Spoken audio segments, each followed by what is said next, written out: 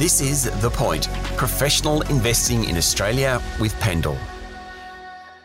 Welcome to The Point podcast from Pendal. There's so much going on in financial markets at the moment: roaring inflation, rising interest rates, geopolitical concerns, an energy crisis, and much more. It's very easy to get carried away with the day-to-day news, but investing is a long-term game. And sometimes we need to be reminded of that. To help us think about long-term, I welcome to The Point Oliver G., Portfolio Manager with Pendal's Income and Fixed Interest team. Oliver, welcome to The Point. Hey, Sean. Nice to be here. With so much noise around the place, it must be hard to sometimes remember it's a long game. Yeah, no, absolutely. So right now, markets are extremely volatile, and it's a crushing experience for anyone in pretty much any asset class, really. But I want to talk to you a little bit about the long-term prospects of bonds. And by long-term, I really mean the next couple of years. I really want the listeners to know that I think we're approaching a golden period of bond returns because, and perhaps unfortunately for some, our research showed there's going to be a deep, synchronized global recession around the corner in the second half of 2023. So just explain to me what you mean by a deep and synchronized recession. Sure. So already we're seeing pressure in the US, where the economy there is in technical recession. Europe, which has historically relied on cheap Russian energy to keep their industries firing, is in all likelihood also walking into recession, if not already there. And of course, China, a country that keeps and continues to drive with the brakes on with its zero COVID policy, its clamp down on tech, and of course, on real estate. So that's what I really mean by the synchronized part of it. And the global recession is, of course, all the slowdown factors that you've seen around the world. So the leading indicators that we keep a track of are pointing lower, and significantly so. Okay, so what's that mean for investors? What should they be looking at? And again, we're talking about long-term, not day trading.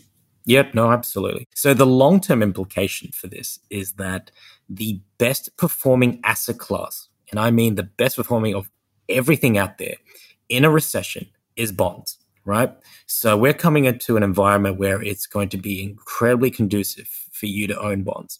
Now, the question is it right now?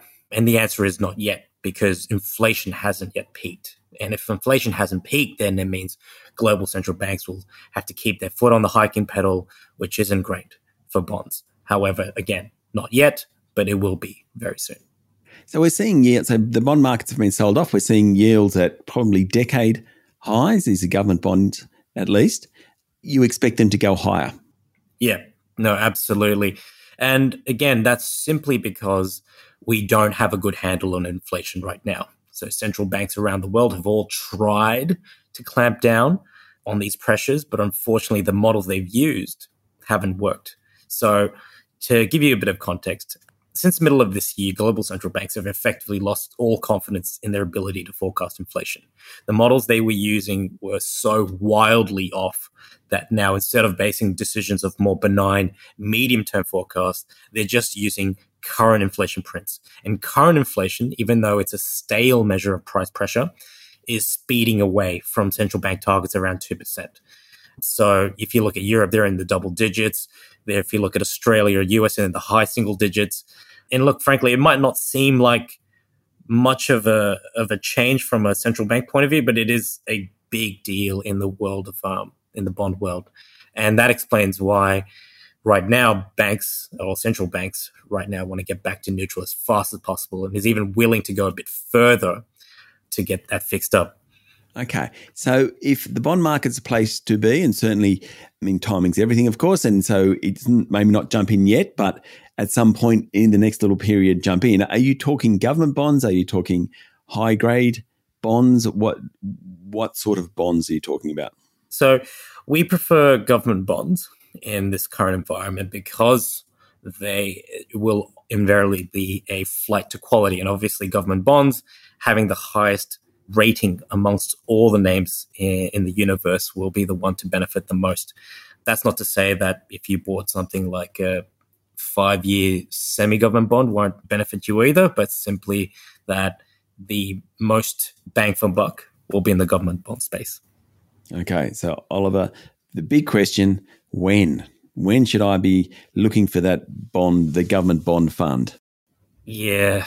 Yeah, that's the $1 million question, right? So as I said again, we can't go into bonds right now because of where inflation is. That hasn't peaked, and so we're just going to have to sit on the sidelines until that plays through. However, there are signs, a lot of leading indicators that show that inflation has peaked and is due to come off in the next few quarters, and that would invariably take us to a position probably maybe Q2 2023, where it looks quite compelling for us to own bonds, because at that point, you already would see inflation pressures come off, but also growth indicators start to materially deteriorate at that point, and where central banks will, in all likelihood, tilt their reaction function to be a lot more benign, a lot more dovish, which means at least if they're not accelerating, there won't be any more hikes going forwards. And that environment is very, very conducive to be owning bonds. You're looking at returns of at least 5 to 6% per annum at that point. And if it does go into recession, you'll see a hell of a lot more. Apologies if I can't use that word. You're probably seeing high single digits. I'm talking 7, 8, potentially 9% returns versus what you might get in equities of, in all likelihood, negative numbers. So you're looking at very, very strong returns going forward. Oliver, thank you for talking to The Point. Thank you. That was Oliver G., Portfolio Manager with Pendal's Income and Fixed Interest team. You've been listening to The Point podcast from Pendal. I'm Sean Aylmer. Have a great day.